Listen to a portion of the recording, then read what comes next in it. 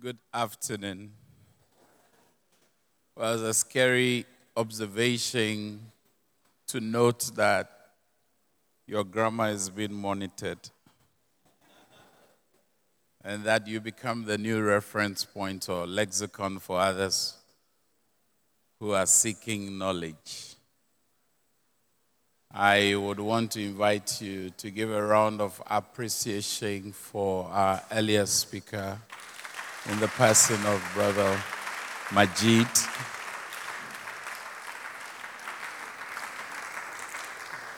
As I admitted this morning on radio, I am not such a movie person. When I watch movie, I watch it to critique content, message, values that are being promoted. And so my wife is not particularly enthused watching movies with me. But this morning on radio, I recommended one of the favorite movies I watched, The Pursuit of Happiness. Anybody who is a man needs to watch Will Smith's movie, The Pursuit of Happiness. One of my sons had gone to the United States to study, and he thought my passion for the youth could be augmented by me watching that movie, and I have never regretted watching it. It's not like a die-in-the-wood Christian movie, but it's got a lot of lessons if you're ready and willing to learn. I am profoundly honored by the gesture of this invitation. And as I said yesterday, God has been good to me, and therefore I'm thankful to God.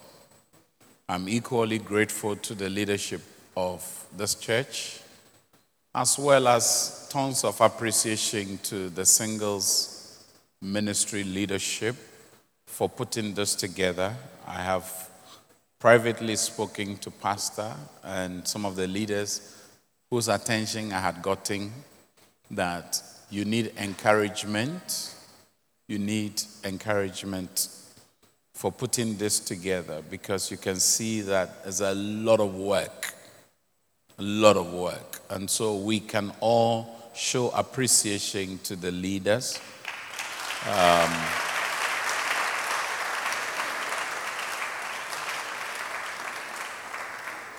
I have been, by the grace of God, doing events since age 20, and I'll be 50 this year, as I said. So for 30 years of my life, I have done loads and loads of events, and I know what goes into events. The most difficult part is to conceptualize. That's the most difficult part. And to be able to ensure, secondly, that it runs seamlessly. And when anything jilts your schedule out of gear, it makes it very difficult for leaders, especially when things like timelines are not adhered to. People don't come on time. Your speakers get distressed, but thankfully, speakers didn't show it, and we have decided not to show it, so you don't feel that you're being overbearing on us. I have graciously sat back watching and listening and learning and taking copious notes.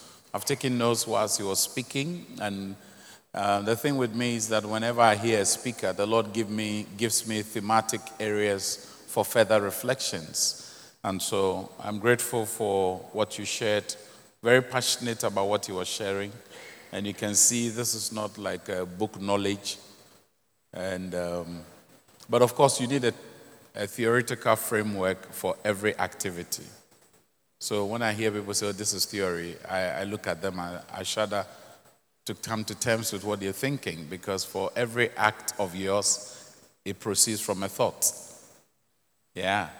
Our actions, the womb of every action is actually your thought processes. So whatever you're thinking is theory until you practicalizes it. Okay, so I'm going to this afternoon be very light-hearted. Somebody came to me yesterday and said, I didn't know you could create so much fun.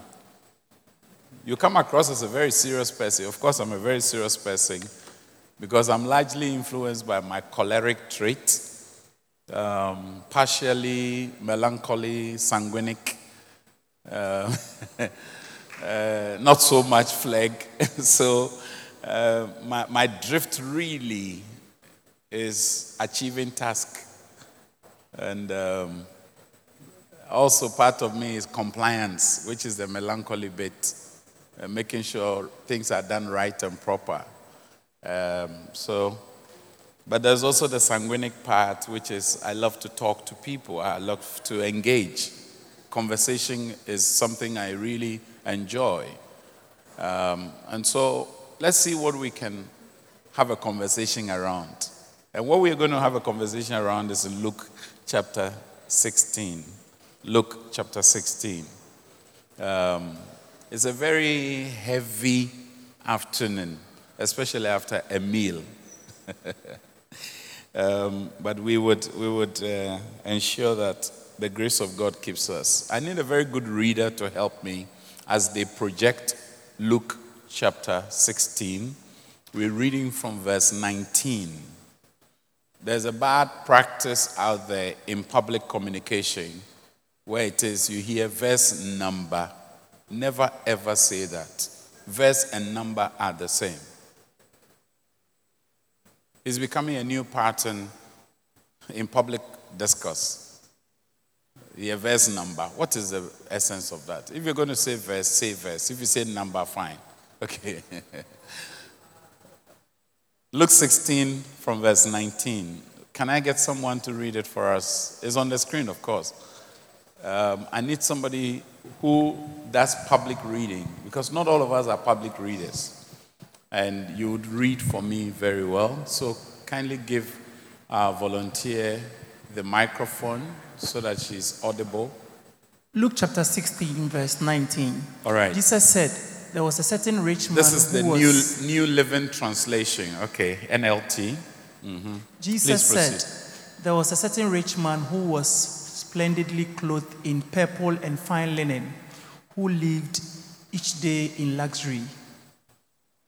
At his gate lay a poor man named Lazarus, who was covered with sores. As Lazarus lay there, longing for scraps from the rich man's table, the dogs would come and lick his open sores. Finally, the poor man died and was carried by the angels to be with Abraham. The rich man also died and was buried. And he so went to the place of the dead. There, in torment, he saw Abraham in the far distance with Lazarus at his side. The rich man shouted, "Father Abraham, have some pity. Send Lazarus over here to dip the tip of his finger in water and cool my tongue. I am in anguish in these flames." But Abraham said to him, "Son, remember that during your lifetime you had everything you wanted, and Lazarus had nothing. So now he is here being comforted, and you are in anguish. And besides, there is a great chasm, which is gap or separating space. us. No one can cross over to you from here, and no one can cross over to us from there." Then the rich man said, "Please, Father Abraham, at least send him to my father's home. For I have 5 brothers, and I want him to warn them so they don't end up in this place of torment." But Abraham said, "Moses and the prophets have warned them. Your brothers can read what they wrote." The rich man replied, "No, Father Abraham, but if someone is sent to them from the dead, then they will repent of their sins and return to God." But Abraham said, "If they won't listen to Moses and the prophets, they won't listen even if someone rises from the dead." This is heavy, isn't it? Shall we pray? Our Heavenly Father, we thank you for the opportunity to have this conversation. Lord, once again, remind us of this story and relate it to our life's journey. May we be people who will be careful to pay attention to the distance between us and people who come into our space. Help us in Christ Jesus' name. Amen. The first time I had the opportunity to travel on train in any Western country, when I got to the train station, I saw yellow delineations or markings. And they were there to remind you to create a distance between yourself and the edge of the rail tracks. And so one was reminded to mind their step. Because the moment you go past the yellow markings, there's a likelihood that the speed of the train can throw you away or can carry you along, depending on what you're actually wearing. Now, as a person who is dealing with relationship issues on the minute, both at the pre-nuptial stage or within marital unions, and even sometimes at the termination point, there are a few conclusions that I have come to. Welcome, sir. And so this afternoon, I want to have a conversation with you titled, Mind the Gap. Mind the Gap. One of the most scariest things today is to find two people making a choice to either date, court, or marry, and there's still a gap between them. And they are not intentionally bridging the gap. So there is equity or equilibrium in what they do. Any state of disequilibrium potentially can create trouble. And I'll be raising a few gaps that exist. And each one of you who is either dating, courting, or ready for marriage, you need to look at that. A few years ago, the Lord led us to start an initiative called Sensible Singles Summit. And the idea was born out of my observation. I like to observe a lot because for me, life is a whole journey of lessons. And every day, I'm learning something new. And the few meetings that we did, we realized that people indeed were senseless. They throw caution to the wind and become recklessly abandoned, caught up in the frenzy of feelings. Feelings, they evaporate like vapor. Because feelings actually do not build your life. Because feelings can change depending on the circumstance in which you find yourself.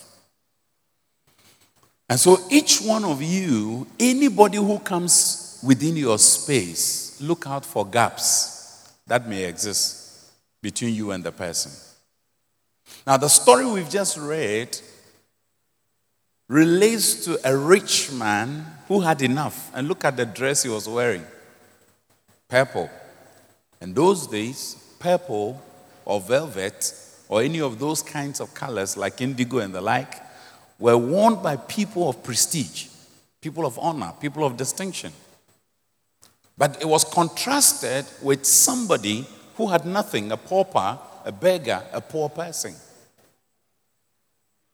And he was literally feeding from the crumbs that fell off the table of this well-to-do individual. But some way, somehow, as divine providence will have it, there was a flip over of the two individuals and where they were. And it so happened that all of a sudden, a new picture is painted where the previous order changes, giving way to a new order, where now Lazarus is found in the bosom of Abraham, enjoying the largesse and the pleasures of God. The Lord had filled his mouth with good things. And the other man who had everything together earlier was gnashing and languishing in a place of torment. And they could see each other. And that's the interesting thing with gaps. No matter how the gap would be, we will see each other. And then he requested Abraham to do him one last favor. I don't wish that for you. That you get to a point where you take a marital or relational decision only to go to God and say, God, do me one last favor. Take me out of this. Away with this headache. This is becoming a yoke I can no longer bear. May God forbid that that should be part of your story. And it's interesting to see the response of Father Abraham. And Father Abraham tells this fellow that, look, if people were raised from the dead to come and speak to those other folks that you're talking about that they should be warned, they are not going to listen. Because they've become recalcitrant. They've gotten to a stage where they are stiff-necked. They are stubborn. They are hardened-hearted. They become as hard as a flint. And a flint is a sharp-edged cutting stone. And sometimes people put it at the edge of their arrows. He said, no, that's not going to happen. Can he dip his finger into the water and quench my thirst? He says, that ain't going to happen. There are too many people who have taken a decision to go into a relationship and they're looking for 15 strategies to have a happy relationship. And there are too many people out there who are offering that. You see, anytime you hear somebody tell you that 22 guidelines for a successful marriage, they assume that your strength and their strength is the same. They assume that their belief system and your belief system are the same. But you and I know that's not the case, isn't it? And so I call upon you to customize your love response to people. Anytime you love somebody like your friend is doing, that's the biggest mistake you would have made. Are we together? Can I make progress? Are you still following? All right. Now, Father Abraham reminds him that the gap between where he was and where this Lazarus fellow now finds himself is so wide that it cannot easily be bridged. But thank God that we have Jesus who bridges every form of gap that does exist. There are certain gaps that are no gaps at all. But people have created them as gaps. But there are real gaps that exist when it is that you're building a relationship. So when we say mind the gap, what we are saying is that take care or be careful about what you're about to do. It is said that the wise fellow sees danger and they run for safety. But you see, in the everyday life of a person, when you see danger and you run, you are called a coward. But in the narrative of God, the story of God, when you see danger and you run, you are wise. Are we here? Now, I've seen young ladies and gentlemen who are hanging around a character who promises them danger, and yet they are there. The whole individual is packaged in a package with the label danger, buyer beware. And yet they say, well, I will buy and manage them. What? What are you saying?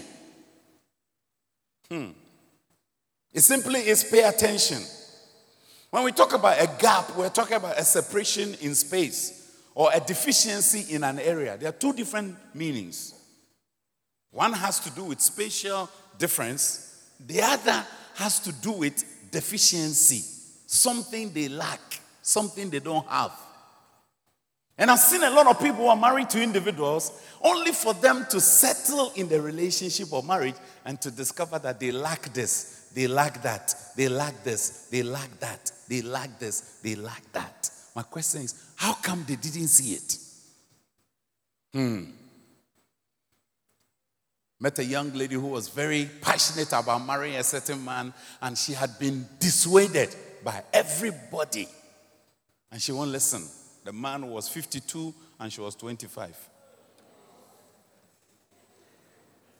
She was more than determined to marry this man. She had thrown caution to the wind. Nobody could dissuade her. So the first gap that I want you to look at is what is described as generational gap. Anytime you're going to marry somebody, look, some of you are very savvy when it comes to technology. You are Digi compliant. But there are people who are not that Digi compliant. So when a Digi compliant person marries a non-Digi compliant person, there could be chaos. You know why? Your whole life is on social media. His life is invisible life. Whilst you're talking about virtual reality, he is talking about visible reality. And that contrast can always be clashing. He talked about the spirit warring against the flesh. That's the kind of it. Your generation and the person you are intending to date or marry, what's the gap between the two of you? If you identify the gap, you must work and trust God to bridge it. Are we here? The second gap you must think about and pray about is knowledge gap. He spoke about knowledge. That is why the Apostle Paul speaks and says that we should have the knowledge of Christ. There's the need for that because, you see, how you know Jesus reflects in how you connect with Jesus. And your knowledge of Christ is essentially the foundation of your strength. And so if a person doesn't really know Jesus, how are they going to have strength? So some see Jesus as somebody who is fed up with life. Somebody who is uninterested in what you're doing. Some people see Jesus as only being interested in the things you do for showmanship, the things you do in public. But you see, as a Christian, both your private and public life must be consistently Christian. Hello? Are you here with me? You cannot be a Christian in the daytime and something else in the night. That is called inconsistency.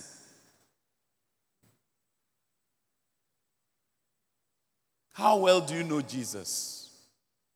Apostle Paul had an encounter on the road to Damascus, fuming with rage and anger to go and kill Christians. And he encountered Christ. And yet he still prayed in the book of Philippians and says that I may know him. How well do you know Jesus? How well does the person you claim to be in love with know Jesus? You are looking for a husband who will be a priest of your home. Then you're going to marry somebody who right now clearly will become a passive priest in the home. He talked about priest, isn't it? I remember. You are looking for a woman who would train your children in the rudiments and the things of God. Today, this morning, my wife made me shed tears, almost. I had to hold it back because I had asked my producer for the show to go and interview 3 different women and 2 girls about good memories they have of their fathers and husbands, respectively. And little did I know that this guy was going to interview my wife. And interviewed my colleague, Dr. Emmanuel Hobson's wife, and interviewed my other colleague, Michael Menza's wife.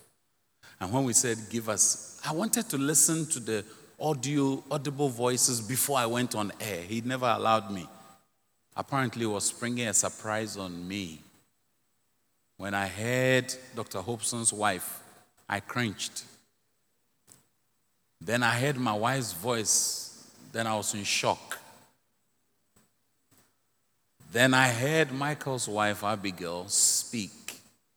And there was a line in all 3 that our husbands are a good example of husband and fathers. All 3 women said that.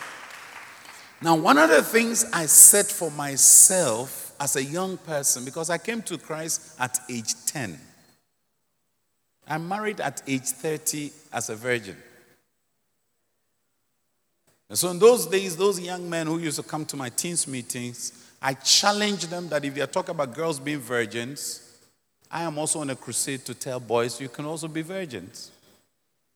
Because I wasn't talking theory, I was talking about practice. One who loves Jesus and was so madly in love with Jesus that I won't trade Jesus for anything. My friends in Concordia Sectec, when I was there, would say you look Jimmy if you don't have sex before you marry. But having traveled the length and the breadth of this globe, at the last count, 43 different nation states, I don't look Jimmy. I mean, do I? Now, so when I hear people who say go give condoms to young people because they are unrestrained, they are incapable, is the biggest insult you can tell a youth. If anybody told you that, they've told you the biggest lie of your life. When you listen to the radio and watch the television, people make presuppositions based on a certain knowledge. One of my boys, I saw him wearing Bob Marley shirt, huge one. And I asked him, what's happening to you? He said, today is Bob Marley's birthday. And I was like, are you serious? Christian young man? And is that how we've got it to? Somebody says, well, why? It's just something light. It's entertainment. It's more than entertainment. Adolf Hitler said, I don't care who rules a nation as long as I'm the one who writes a youth song. Whoever writes your song, the lyrics of your song, has the capacity to run your life. There are many of us who are struggling with our Christian life, but you see, the knowledge you are receiving from radio, from television, from the books are contrary to the things Jesus expects of you. How can you live what Jesus is asking you to live when the knowledge you're receiving is contrary to what Jesus signs as correct? It's not possible because somebody cannot produce anything that does not have Christ-likeness at the root. Because a good seed out of its goodness brings forth good fruits. That's the biggest challenge. We're all seeking knowledge. But what knowledge? Then ask him, why Bob Marley? He said, oh, he speaks wisdom. Then ask him, which wisdom? He said, oh, wisdom. I said, wisdom where? Then he started running a few lines of some of the Bob Marley songs. I said, look, don't listen to people who are popular. Because we are not in a popularity contest. Jesus, when people were looking for him, they said, everybody is looking for you. He went into hiding. He's not looking to be famous. Unfortunately, some young men and women don't know the difference between a celebrity and a royal. There's a big difference between a celebrity and a royal. Because oftentimes, unless a person who is a celebrity comes to Jesus, they become self-seeking, self-serving, self-perpetuating, self-aggrandized, and self. But when you come to Jesus, it's not about you, it's about Jesus. You've got to lower yourself. You've got to die. then Jesus is lifted up. And through Jesus, he draws people to himself. You see, and this is why a lot of young people are having issues when it comes to pre-wedding preparations. Because they behave as though they are celebrities. No. Look, I don't get it. We are literally becoming like Hollywood look-alike.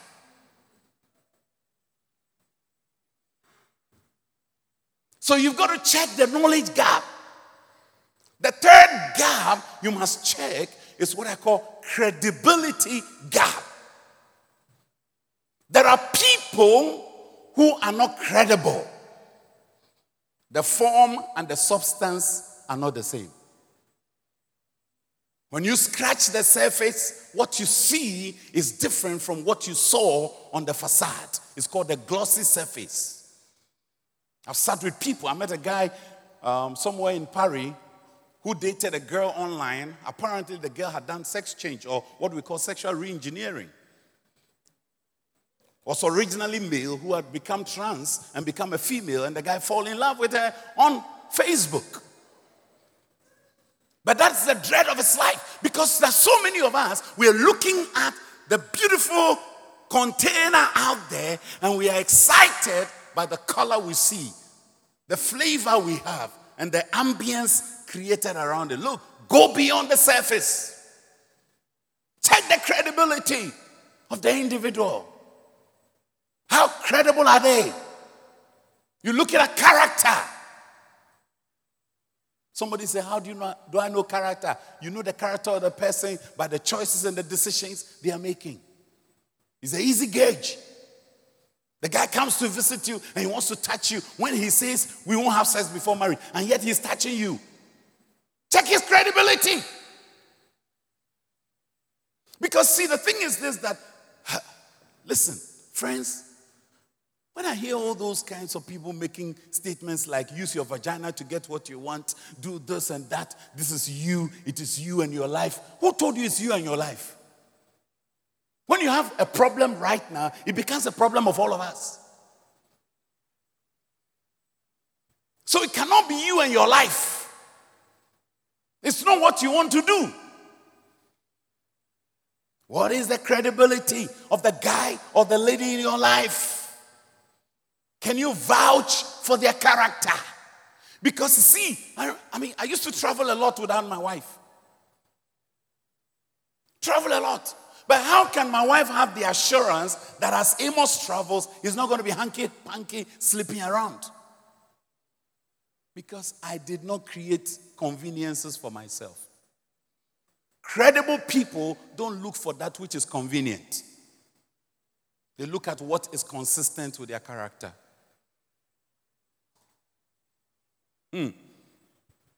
I know these are heavy stuff because this generation, somebody says, oh, these days if you speak the truth to the youth, they will run away. They won't run away. They will receive it.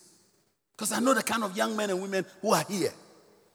You mean well, you want to get somewhere, you want to make the most of your life, and it's not going to come easy. It ain't going to come easy like they say in America. Oh, no. It ain't going to be easy. But uneasy lies ahead that wears the crown. If you want to wear a crown, it's not going to be easy. It's not going to be a walk in the park.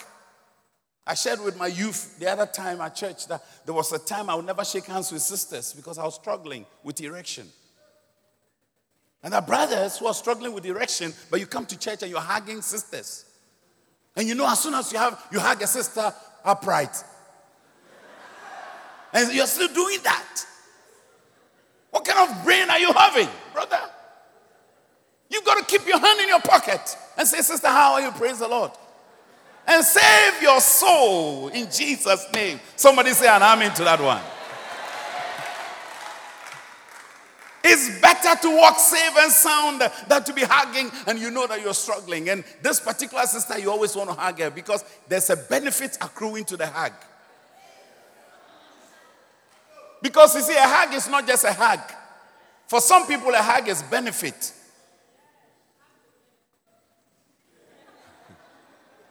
They are doing what I call galamsey. Credibility gap. So you've got to check the credibility of an individual that is in your life. The next gap you must check is communication gap. You are speaking and the person is not speaking on the same level with you. What you are saying doesn't make sense. I didn't say anything, I worry. Number of also they say no at once. Look at his brain. Look at the construction. I promise you. Who told you promise is the same as covenantal vows? There are too many people who are coming to the altar already consummated.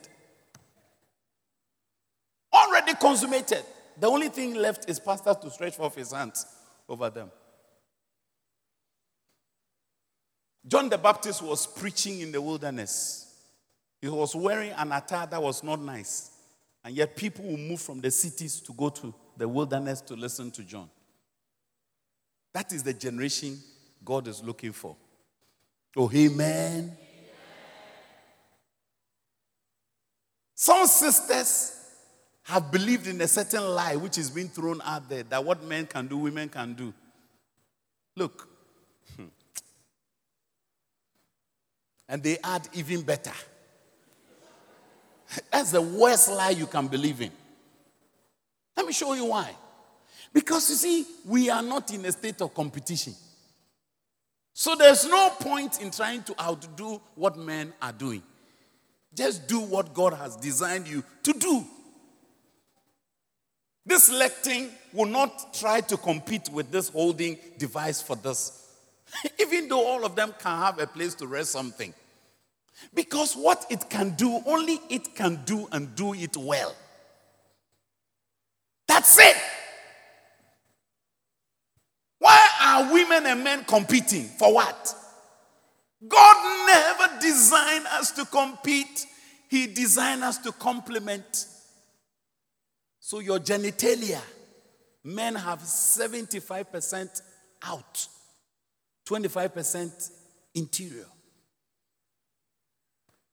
Doctors, look at the women. This is the converse. 75% interior, 25% exterior. And the woman is designed to receive. The man is designed to enter.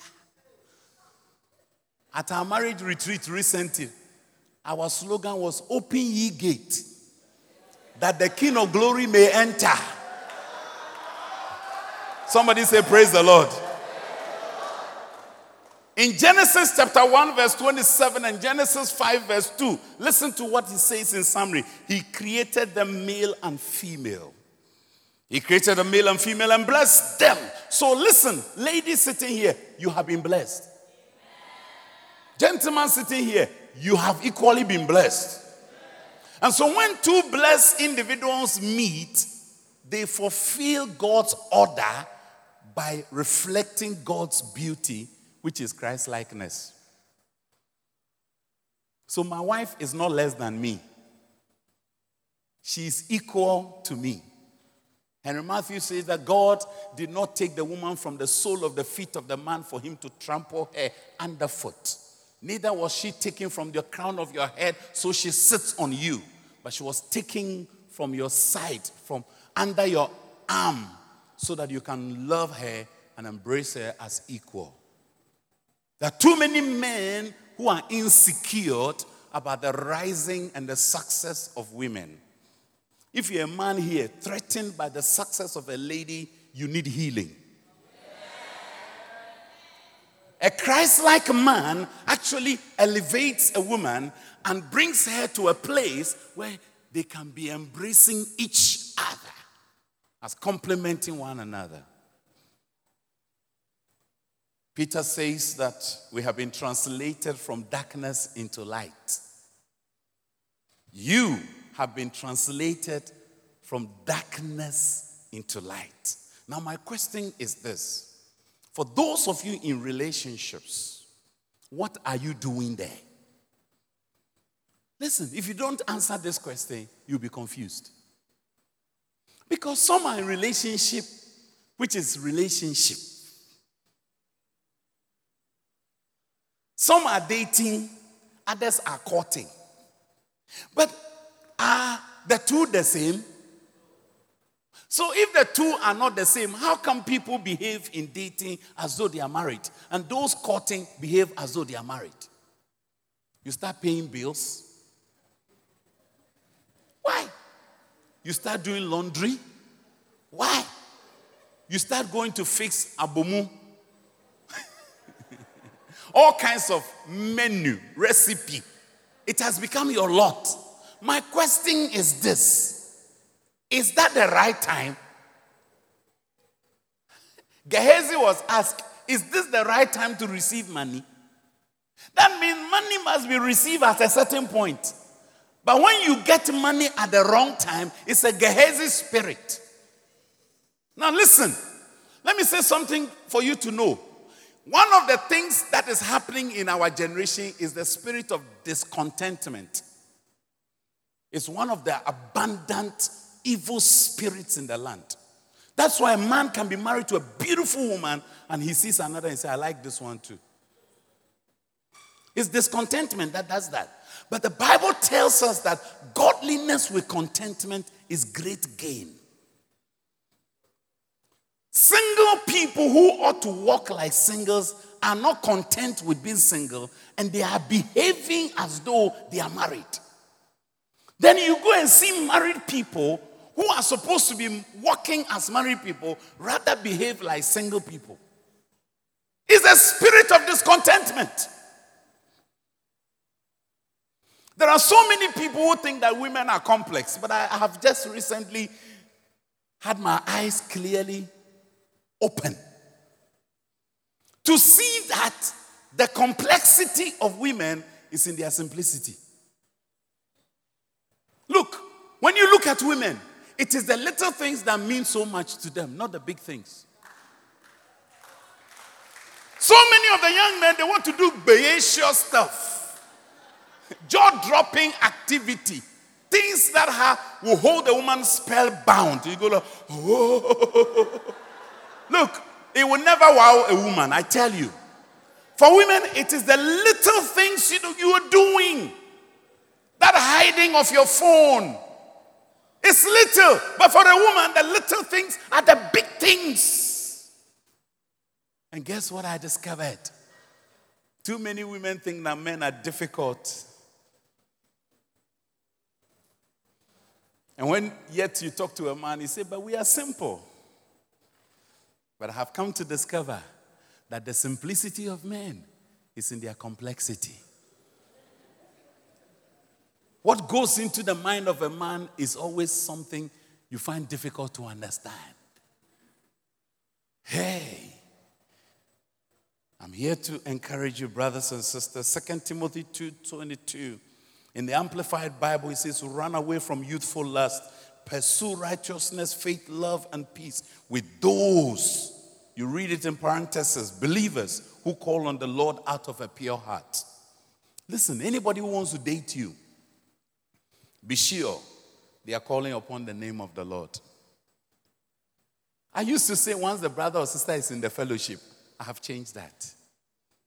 Because there are people in the fellowship who don't call upon the name of the Lord out of a pure heart. Check.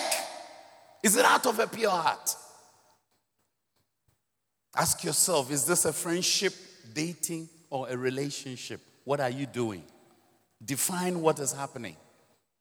Be clear in your mind what you're doing, because you see, on our wedding day, I put a banner there.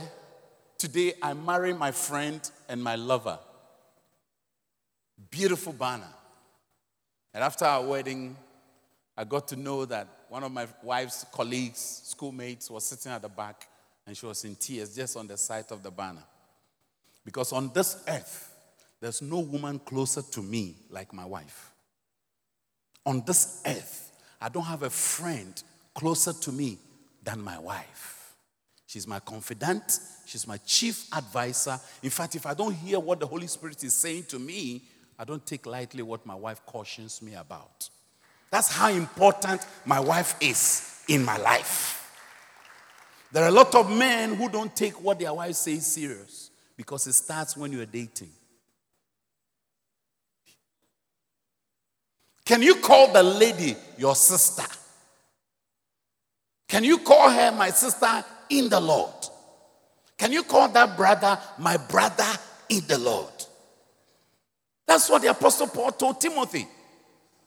There are 4 different relationships. Older men you call fathers. Older women you call mothers. Younger men you call brothers. And younger sisters you call sisters with absolute purity. When it comes to relationship, the battlefield is not I love you. It is purity. Can I love you and stay pure? Till we say, I do. You go to many churches, many services where there's a wedding, and you hear the pastor say, after he had blessed it, now you may kiss your bride. Even there, it's optional. Now you may. There are some of us who have gone to how to. We have done dress rehearsal. I go to some weddings and I sit at the back, and when they say, now you may kiss your bride, I see the anxiety. I see the trepidation. I see the, energy, the level of adrenaline gushing through the body systems of the people. And when they start kissing, you can see that these people, they started dress rehearsal years back. Because they've gone to YouTube to look at how to, and they have learned all the how-tos. May God help us. Well, brothers and sisters, as I close, what is the model that you must look for in a husband or wife? I leave you with Luke chapter 2, verse 52. Anybody who comes into your life and wants to date you, wants to marry you, wants to spend the rest of your life with them or theirs with you, check this. He says, and Jesus increased in wisdom. When you look at the Amplified, it says, in broad and full understanding, and in stature, and years, and in favor with God and with man. Anybody who comes into your life must have the same increase. As it was in Christ, so must it be in his followers. Are they increasing or they have become stunted? We must grow in increasing measure. Not as you were last year. This year should be an improvement of last year. It's called qualitative improvement. The quality level must not be the same. What's the level of wisdom? James says that there's a wisdom of this world and there's a wisdom of God. It's important as young men and women to understand that the Lord has an expectation for your life to show wisdom, great wisdom. You see, a person who is wise knows why he can do some things and cannot do some things. He says wisdom has built his house, isn't it? And has hewn out its pillars. And he says by understanding, the house is filled with riches and precious things. Now, my dear friends, look, the fear of the Lord is the beginning of wisdom.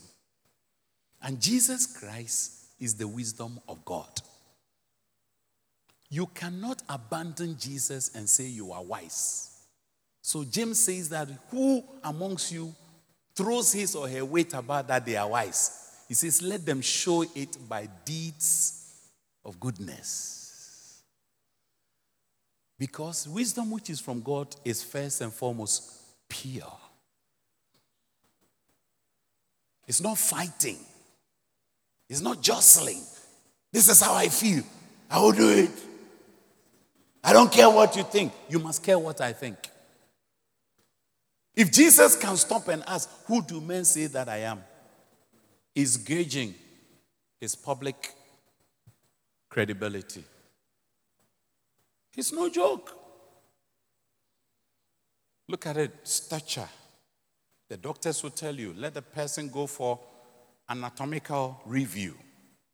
In that, they show everything. He needs to do an assessment of his health condition because marriage requires health. I've been on the phone talking. Why? Because somebody failed to disclose something he should have disclosed. And he got married to a lady, and 1 year down the line, the discovery is that the there is not there. Wagadre. If you live in a generation where people are wearing things they call matriki Jesus, you got to be careful. A guy recently took a lady to court in South Africa because he said the lady had fooled him. The picture he saw on Facebook for which he went to marry the lady. And when the lady came to the house, they were different. What a shock. For you, the young men who love goose, bakazu. You want bakazu, so you want the share was there. I've been reading some celebrities being trolled on the network. They say all the things they are showing on the backside is artificial. And they have listed the 4 most artificially inclined backs in Ghana. And they have listed them. No. Did you watch that advert where the lady was in town? She had long hair. She came home and she was just going to the restroom. Then she took the wig, boom, and then she was bald head. Some of you are going to have the shock of your life because, see, what you're seeing is the glossy image. But the real deal is when you marry the person. One of my friends, he spent his honeymoon 3 days, for the first 2 days, to cast out the spell of witchcraft from his wife. Listen to me. He's my friend. And I have his permission to share. Look, they used to be in the prayer warrior group in the same church. When they were dating each other, the lady was born on Wednesday and he was born on a Friday or so. And the lady will fast on Fridays and he will fast on Wednesdays. Many do that. But when they got married, their plan was to take shower together. But as they got there, the lady said, wait, let's have a chat. We need to have a conversation first. She asked him, didn't God tell you anything? What do you mean? We're praying for each other. No, God never said anything. And then, didn't God show you anything? Says, no. Are you sure God never showed you that I was a witch? Listen, this thing I'm talking about is no joke. They have moved out of Tema to their honeymoon area in a hotel called Partners May in Koforidua. And in that place, the lady was confessing to him, I have been carrying witch from my grandmother. The husband said, now you are my wife. I've taken a vow for better and for worse. We will spend time to deal with this because the God in whom I have believed will not allow the spirit to haunt and destroy you because you're a good lady. He spent 2 nights dealing with the spirit of witchcraft in his own wife. Some of you are not ready for such test. You are just not ready. But I'm telling you, go and look for shock absorbers. For those of you who don't know there are bumpy surfaces in marriage, get a shock absorber. Because those who designed the car knew that there will be shocks.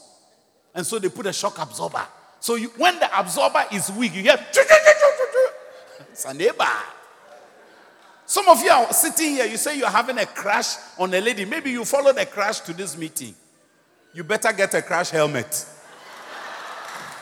Get a crash helmet. Because what is coming, you have no idea. Get a crash helmet. Otherwise, you would be completely dissipated. May the Lord God, who gives all grace, help you, young men and women, to find favor in the eyes of God and in the eyes of mortals. God bless you.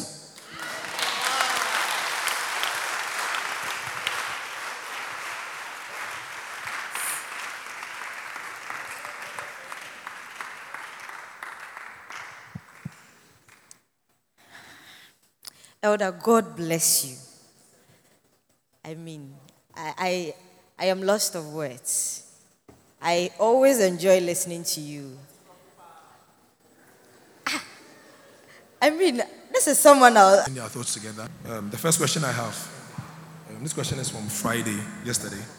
It reads, after a series of painful situations in a relationship, how do you deal with the fear and low self-esteem as long as the pain that gets you edgy most of the time? I don't know if that is clear. It says, after a series of painful situations in a relationship, how do you deal with the fear and low self-esteem as long as the pain that gets you edgy most of the time? Hello? I wasn't hearing you well. Please forgive me. I take it again. After a series of painful situations in a relationship, how do you deal with the fear and low self-esteem as long as the pain that gets you edgy most of the time? I'm thinking it's a recurrent, it has to do with recurrent pain. How do you deal with this? All right, thank you. First of all, let me congratulate you. I enjoy your session. This is the first time meeting. All right. So as we started on Thursday, broken heart comes with a lot of lessons for us to learn. If you don't learn the lessons, that's where you have the trouble. And I will entreat every broken-hearted person. Once you finish crying, crying, go back to the drawing board. What you are supposed to learn that I didn't learn. Once you start asking these questions, that's a rational way of thinking.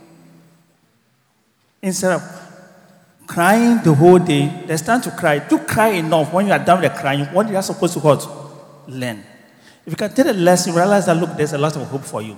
The next thing, how to move on. The good thing is, if you learn a lesson, you won't repeat the same mistakes. That's why I said, your next is always better than your S. Your next is always better than what? Because you learn the lesson. But if you don't learn the lesson, you repeat the same mistakes. Just as we go to school.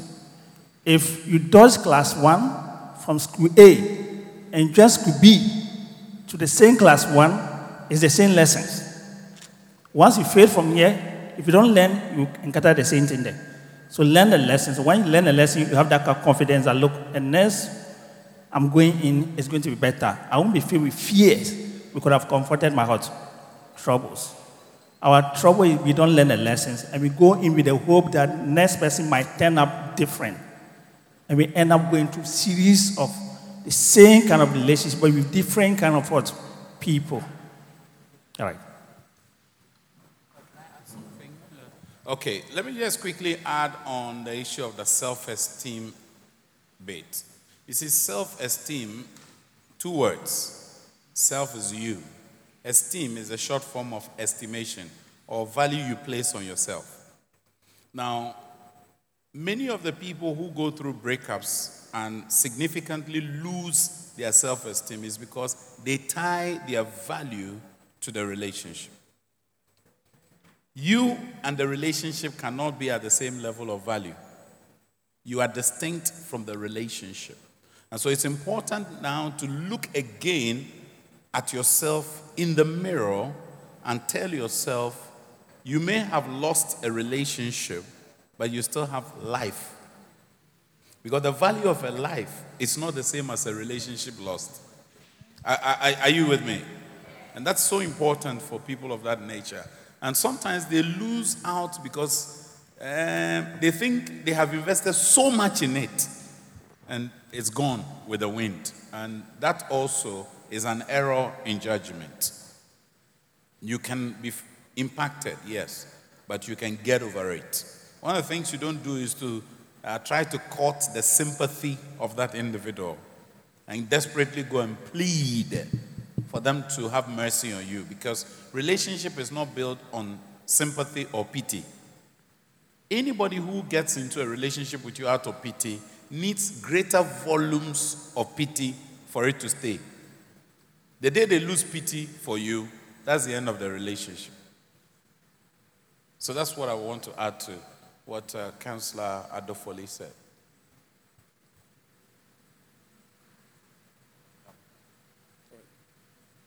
The next question. Will you break up with a guy because he consistently pressures you into premarital sex? Since most gentlemen these days Sorry, say... can you slow down as you read? Sorry. So we can hear you clearly. All right. Will you break up with a guy because he consistently pressures you into premarital sex? Since most gentlemen these days say confidently they don't want to marry ladies who are virgins. Can I ask? I want to ask 3 more questions. So we can do. The next question is, how do you come out from an unproposed relationship after finding out the lady is a bad person and not ready to change? Note, the guy has really fallen in love but has not proposed yet. Yeah. The audibility is not so good. Are you able to, because we can't hear it clearly. It's not you, but I think it's got to do with the sound which is coming. Or otherwise you bring it to us and then we share it. And we take turns to read and respond. I think that would be a much easier way to go. Yeah, just share it amongst us. We take maybe 2, and then we run. That could be faster. All right, okay. All right, okay. So I'll read mine. This one has 3 questions. If trust is broken, at what point do you quit the relationship? Secondly, if things are some situations in which the relationship is uncomfortable for you and your partner, that's nothing or still very little about it because he or she can explain those actions. Is it healthy for both of you? And finally, is there anything like fighting for what you want? And at what point do you fight for what you want? Okay. Well, I would say that, you see, if you value love and a lover or a significant one, you can fight for them. You fight for them in the sense that you want the best for them. Now, you don't want to lose energy or steam in protecting that individual. So what is worth fighting for is worth fighting to keep. Now, where it is that you know clearly this is not yours, don't fight for it. Especially if somebody is in love with someone and you are desperately trying to fight to get them. And it's a common phenomenon today where somebody will say, well, I'm in love with your friend as well. And we're doing all these things and trying to keep each other's attention. And that's what brings about many of these desperation. Now, the other one is trust. Trust is a very delicate thing to build, but it can easily be broken. Trust, once broken, may be repaired, but won't leave the relationship the same. There's a principle in integrity. It's called little soiled, greatly reduced. When you go and buy a white attire outfit, and then you notice that there is a dent of palm oil in it, it takes away the beauty of the white because of that small dent. And so there's a need for us to ensure at all times not to take trust for granted. And when it is broken, we can repair it, but it will not be the same as previous. Some people build it again, but they wish it was like previous. It won't be the same. You may have flashbacks, you have memory recalls, you may have anxiety, all those things, but you have to rebuild it over time. The individuals, because they've had broken trust, cannot trust anybody again. That in itself brings about paranoia. So you become paranoid about everybody, and that is not the way to go. The second one, I need to really process it because they appear to be speaking at different poles, but I'll take time to look at it and respond. So if you may kindly give attention to yours, I will come back to that. All right. The next question is, will you break up with a guy because he's constantly pressuring you for premarital sex? This is so simple. You get to the market, you want to buy tomatoes.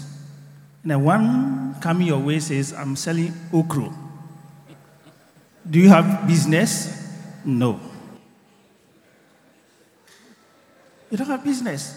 It's as simple like that. So I have a standard. My standard says I'm in Christ. God is my boss. He loves me. And my little way of showing my love is just obedient towards this man. And one of the things he says that if you defy yourself, it's going to go against you. So I'm holding that value. I'm looking for somebody who will become one with me.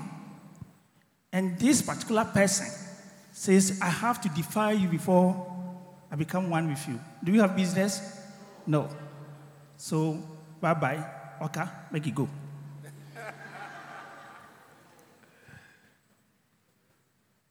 Do I go on? Or you? All right. You people, you're not asking intelligent questions. You know, when you can't answer the question, that's how you put it.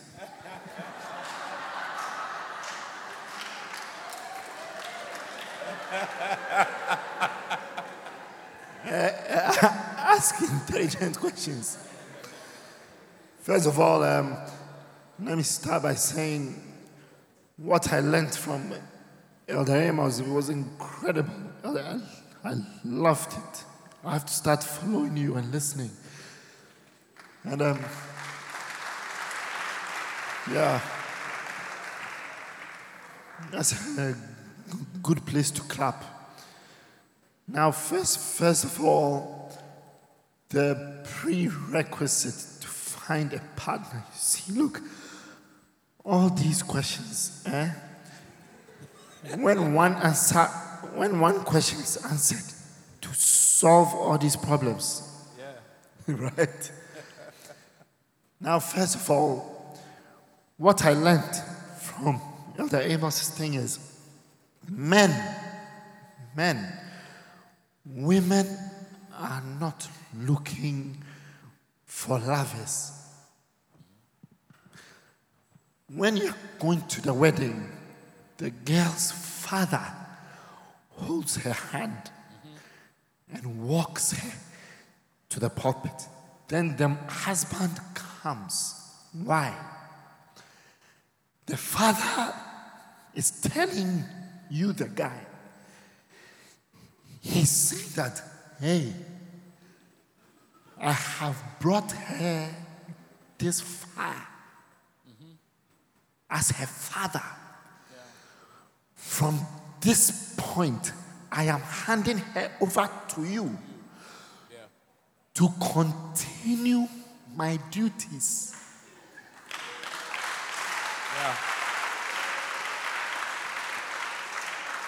So women are really not looking for lovers. Women are looking for fathers.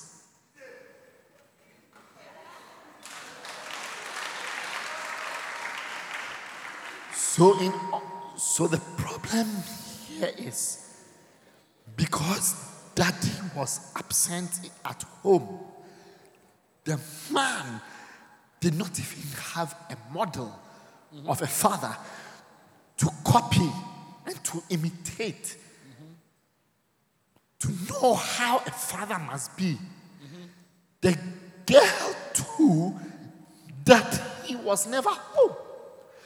So she too doesn't even know what she must look out for in the man. And two of you Sankwas.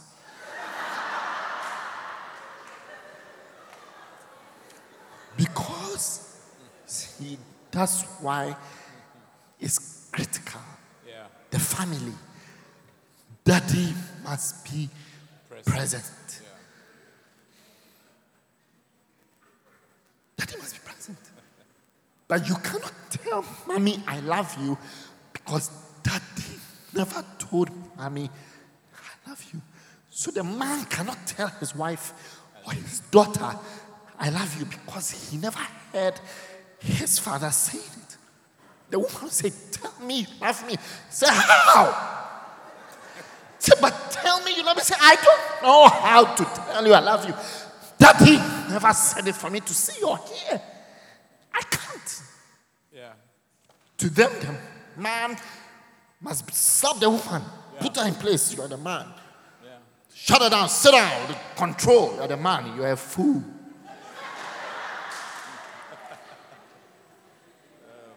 Did you hear that?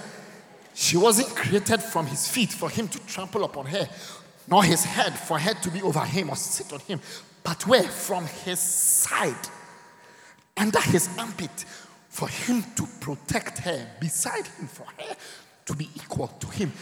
He made the man a help meet. If I want to do my homework and I need help, do I need someone who's dumber than me?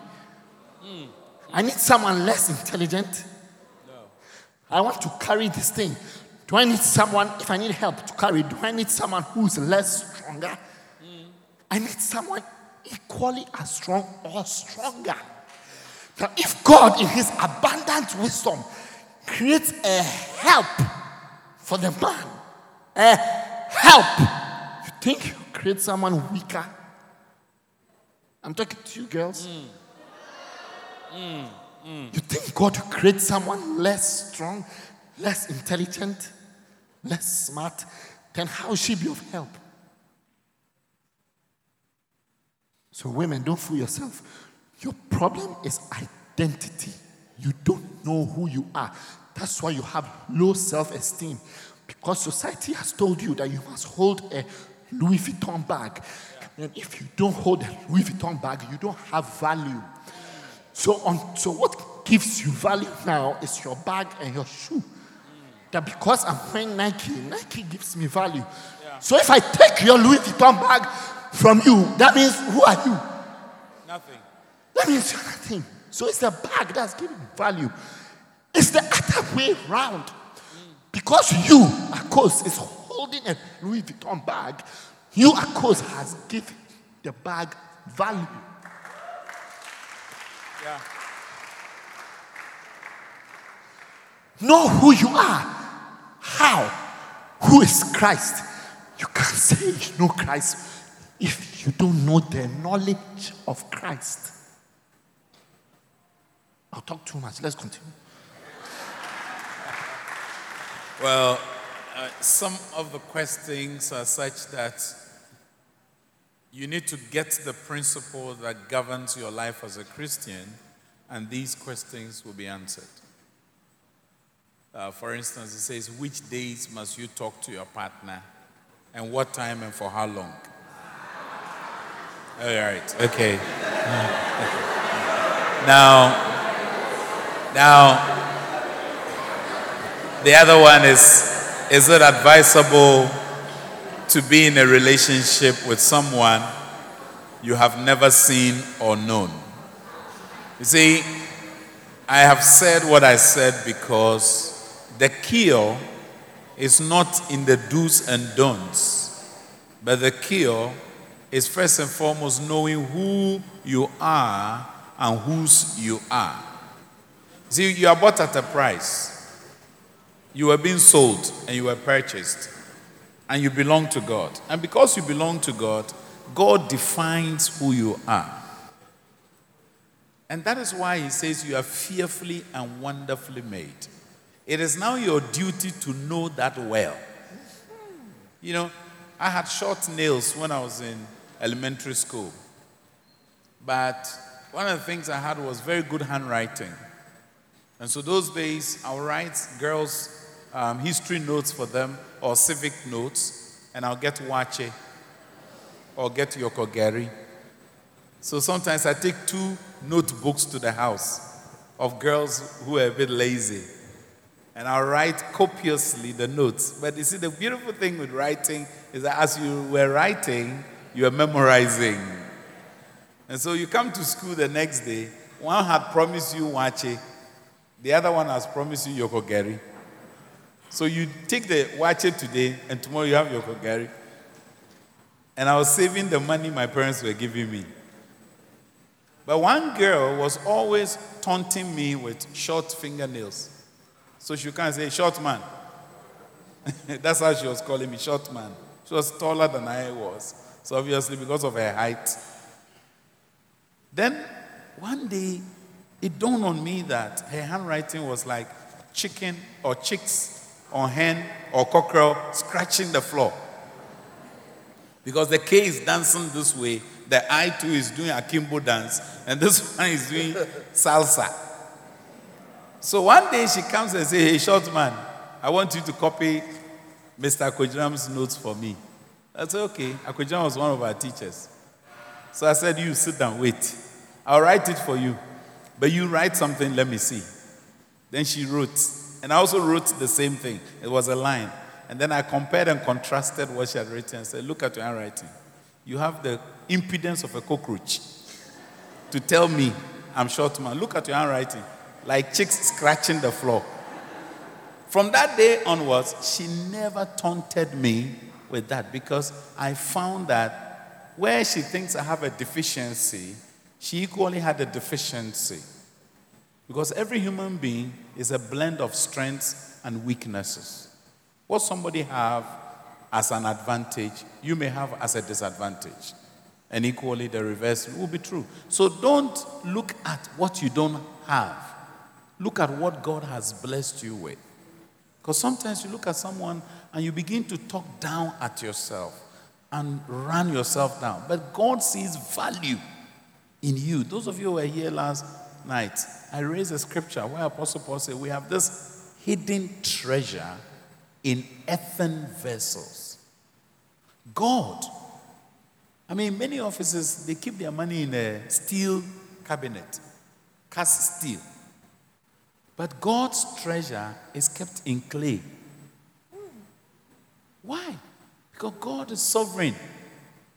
Human beings, our best security is in things that are hefty, tight, encrypted with code. But God, He puts it in a clay because He knows the clay is vulnerable. And yet that's where He keeps His treasure. God is sovereign. Amen. Amen. I think, Counselor, you have some questions from your end. So you give attention to yours. Mine is finished. Oh, you have some more? All right. I said some. No.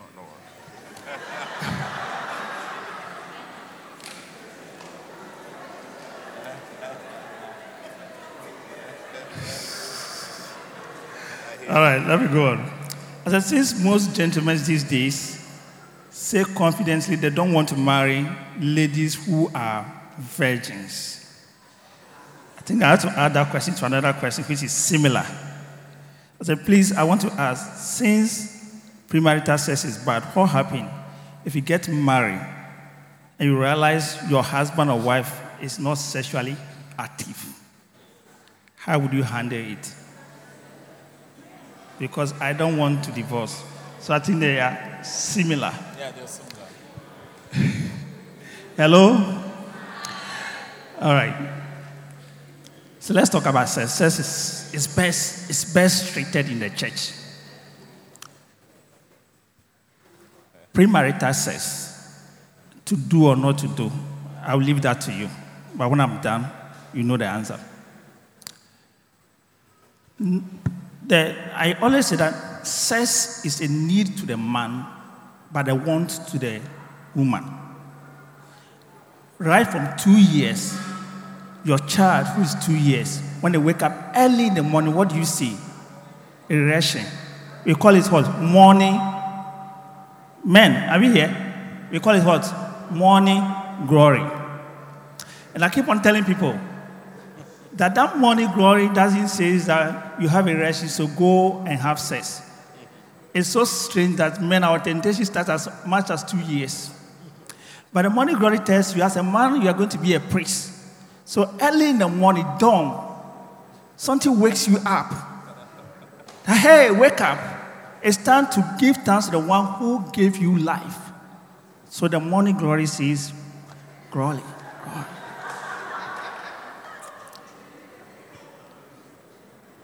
It doesn't mean that practice sex and be master or doctorate degree in sex before you get into what? Marriage. I hope you are getting me. Look, every man who have a relation who is potent, when you get married, you should be able to enjoy sex. Those even who go around raping people say they reach orgasm. Not even married. Those who go around raping people, they say they reach what? Orgasm. They mean the man was able to what? Come or get to that climax. I hope you are getting me. So when a man is married and is a virgin, what I'm telling you that if you're a virgin, if you marry, there's no means you cannot reach the climax. That's your need. The trouble is with the woman. The woman have a need which is called affection, which is thoughtfulness. Thoughtfulness. So before I even open up for that sex, you need to do some few stuff that open me up. Men, we don't do it. Men, most of the time, believe their power is just within their legs. But the power is not the legs. If I was listening, when I was listening to Doctor, what strikes me was some few things you were confirming about your wife. Being a best friend. So being a best friend, when you are coming here, you've been talking to your wife before you even get here. And when you leave here, you will still be talking to your wife before you get home. If your wife asks you how was the program, you tell your wife it was fine. In fact, you tell your wife details. When you are going home, because it's your friend, you find some few stuff, chocolate, you still want to get it for what? Your wife. You think these things are affection. There are men who are not affectionate. They get married, and the sex has become like routine rule. When I come 12:30, just prepare yourself. I'm coming for action. It makes it so difficult for the woman. So it's your need, there's no problem. The woman is going to be a want. But how do you make that woman so interested in their art? You can do it. So what I wanted to say that every man can teach the wife how to satisfy him. And he can also learn from the wife what to do to make the wife happy. The trouble is people don't grow, people don't learn it. So if you learn now when you're not married and you become a PhD in sex, who are you learning with? Because the person you are going to get married is not different. It's different from the one you learned that with. Most of the time, when we are ready, those we learn with are not the one we are even going to get married to. I hope you are getting me. So, and it creates a lot of complications. So what I'm saying is, if you marry as a virgin, look, if you have not tasted sex before, you've not had sex before, let's say a lady, you've not had sex before. If your opening is closed, if a pin enter, pin will be enough to certify you. Thank you. But if you explore and you enjoy and you have a timber and you marry, I'm telling you, Wama, it's also a wood, but it's not a timber. We'll be able to certify you. So don't put yourself into that temptation. You can be able to enjoy self to the fullest. If you're a virgin, it's a matter of learning and growing with that. Wait, don't clap. Well, you see, look, you are so corrupted, you can't ask a question like this. You know why? Originally, you're not supposed to have sex before marriage. But because then they say, oh, if I don't do it, I get married and the thing is small, what will I do? Because you have been around so much, now you can compare. You know what is small, what is not. If you had never been anywhere, you take it like that. Because that's what you know. That you have seen different types. Now you know which is which. So yes, that's a problem. If you were faithful, quiet, and you obeyed God, and your husband came and it's like this, that is what you take. Because there's nothing to compare it with. Yes, that's what I'm saying. Wait. How do you stop the desire or affection for someone? Number 2, when you want to get rid of someone, do you delete the contact messages or stop chatting the person?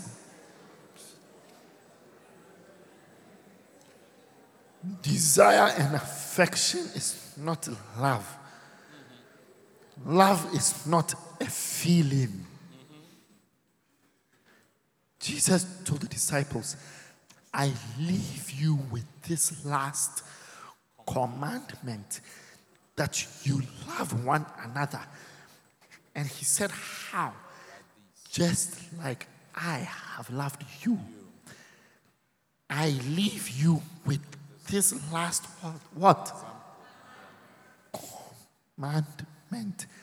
But you, when you see the woman moving, then you're having feelings. Feelings are chemicals. Chemicals change every 5 minutes. Love is not a feeling. Love is a law. Love is a what? It's a law. I leave you with this last commandment. Then he says, love your enemies. How do I love my enemy? Someone who has sworn to kill me, because it has nothing to do with how you feel towards your enemy. Love is not a feeling. Because I feel this way towards you and I hate you because you want to kill me does not determine whether I should love you or not. It has nothing to do with feelings. If you are driving and you see the red light is the law, and the law says stop. It's not about how you feel that you are late for the meeting, so I'll cross. Cross.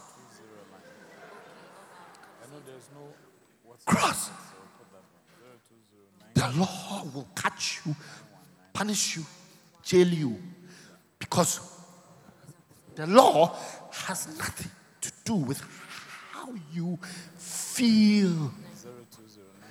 And I can assure you, when you have a partner, there are days and months where your partner will be your enemy. What do you have to do to your enemy? Love them. Why? It's not a feeling. It's a law. Obey. Yeah. Well, you know, one of the prayers I prayed as a young person was, as I was keeping myself pure for the Lord, God should equally preserve the lady I'll marry in future. I started praying about who I will marry when I was around 18.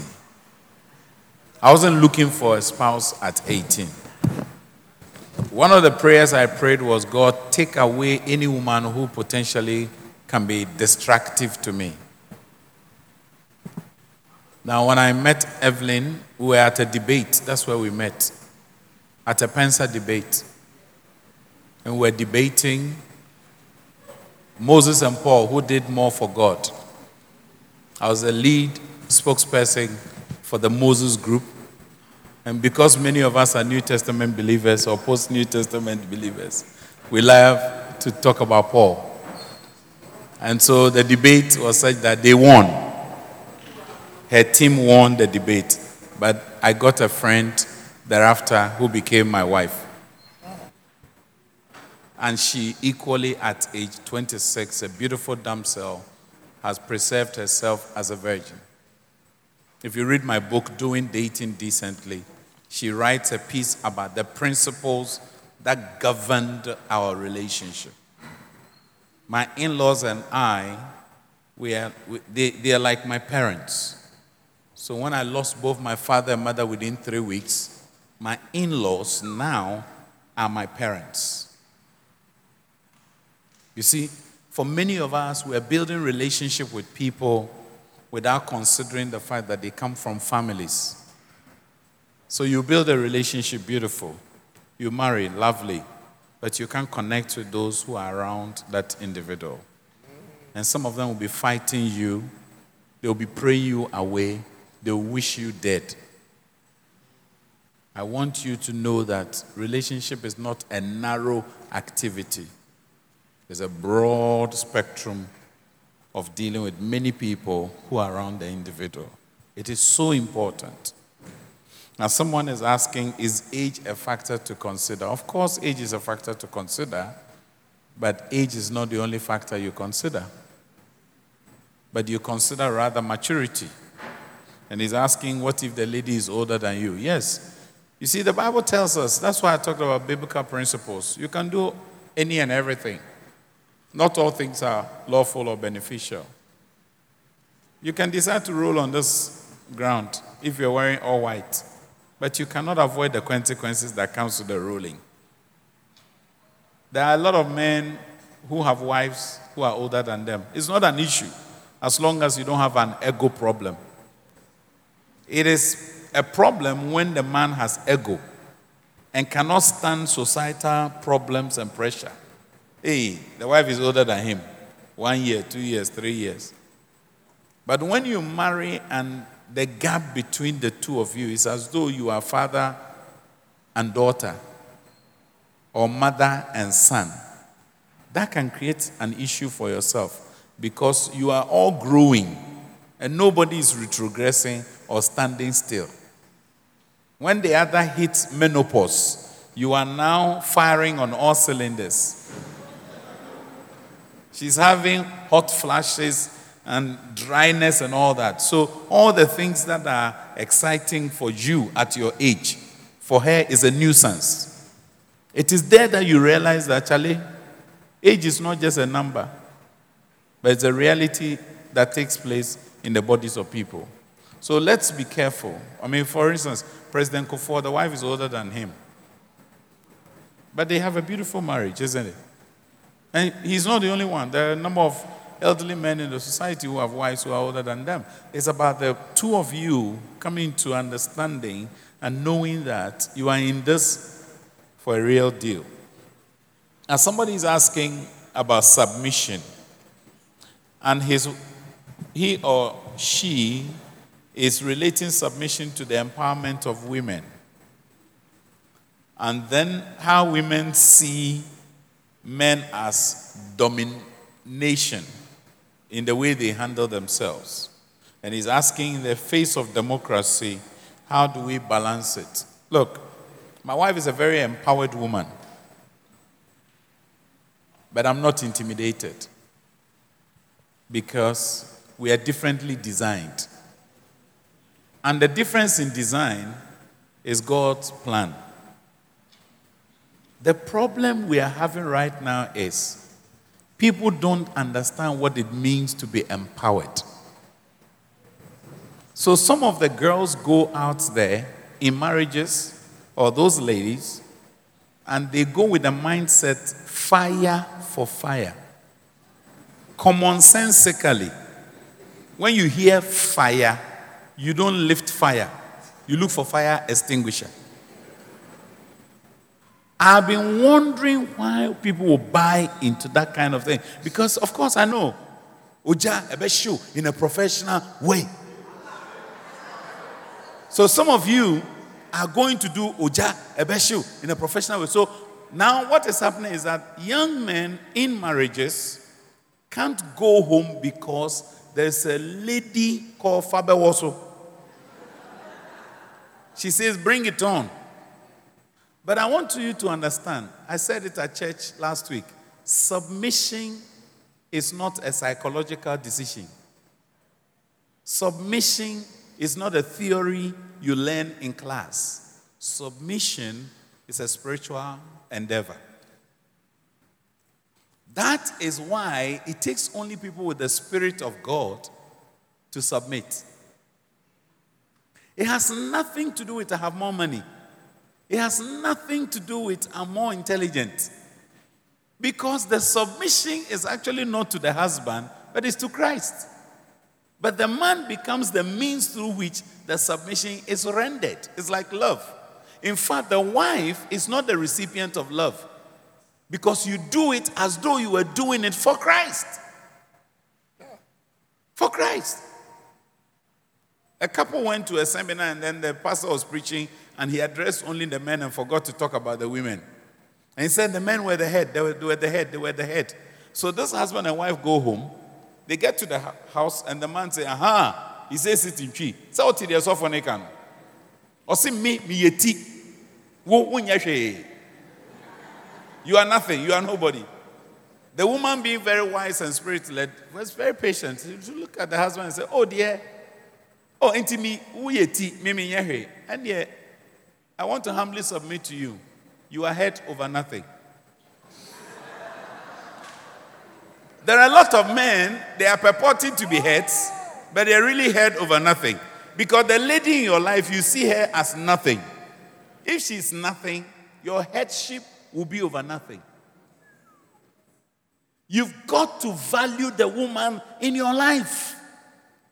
And do not diminish her. The Bible says in Ephesians 5, it says, he who loves his wife loves himself. If you love your wife, in fact, you're actually loving yourself. If she was less than you, why would she be yourself? Have you seen anybody beating himself? Have you seen anybody insulting himself? Nobody does that. So why do men find pleasure in beating, abusing, insulting, and pushing women under? No. Unfortunately now, some of the girls have mastered the art. You are dating a lady, she has told you, and you are following her. Keep going. You keep going. One day, in a fit of rage, she will look at you, uti, uti, wasun, wahene, wafuno, usisi bi acha, will not be a good form. They said, she is messing up because she told you, Manoya, echimeko.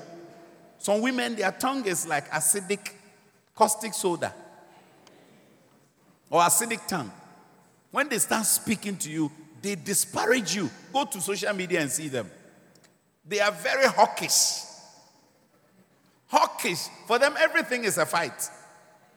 And some of them, they are actually doing shadow boxing. They are just fighting. Listen to some people. The name is pepper them. How do you take pepper them? Christian, how can you pepper somebody?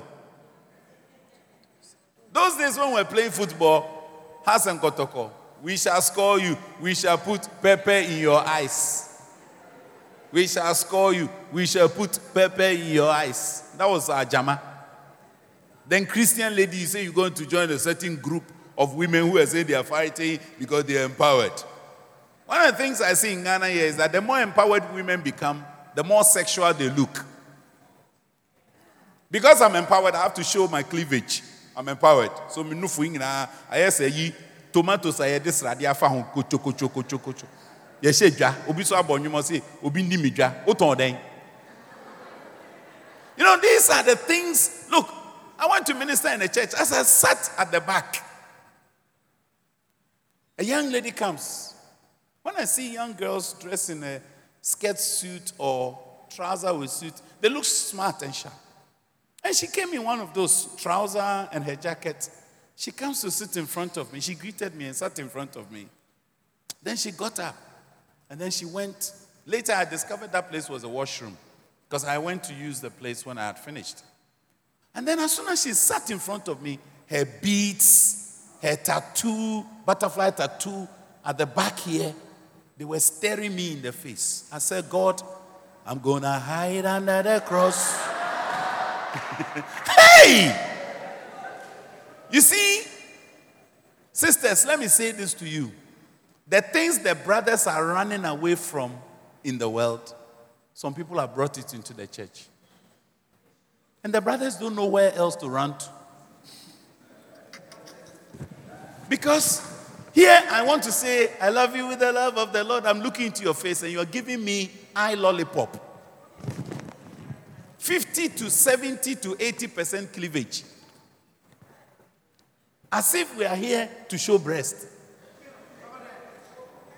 And you find Christian sisters doing that. The sad thing is that I go to offices and I see a Christian sister. She sits here and she's now. She's now pulling things. I mean, conscience should tell you what you're doing, there's something wrong. We sat as a panel for an interview. A young lady walks to the panel. She sits down only to discover that her breast was overexposed. She took a handkerchief and put it up like this. Like a bib. And she sat in front of us for a panel interview because she all of a sudden recognized there was something wrong with the outfit she chose. Some wear napkin they call skirt.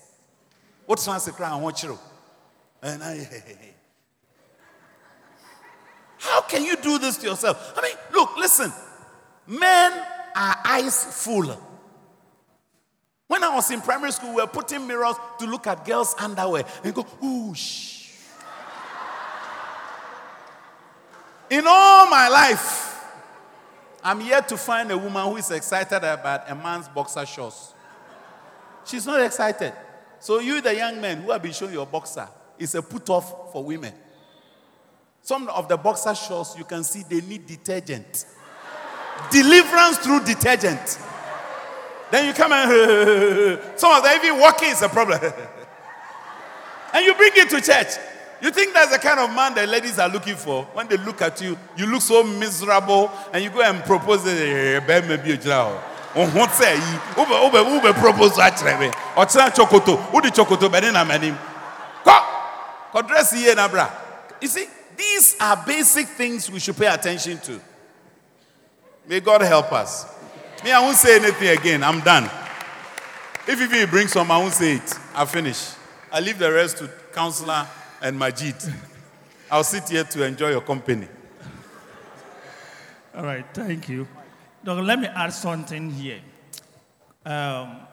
With the issue about this gender stuff. This is something I'm very passionate about. Since yesterday in the night, I was talking to my wife on that. This is the whole thought. Marriage. We all believe marriage comes from God. True of us. Yeah. So if you don't do it God's way, it won't be successful. True? And one of the materials that can make your marriage last until death do us apart is love. And the love of God. We believe that.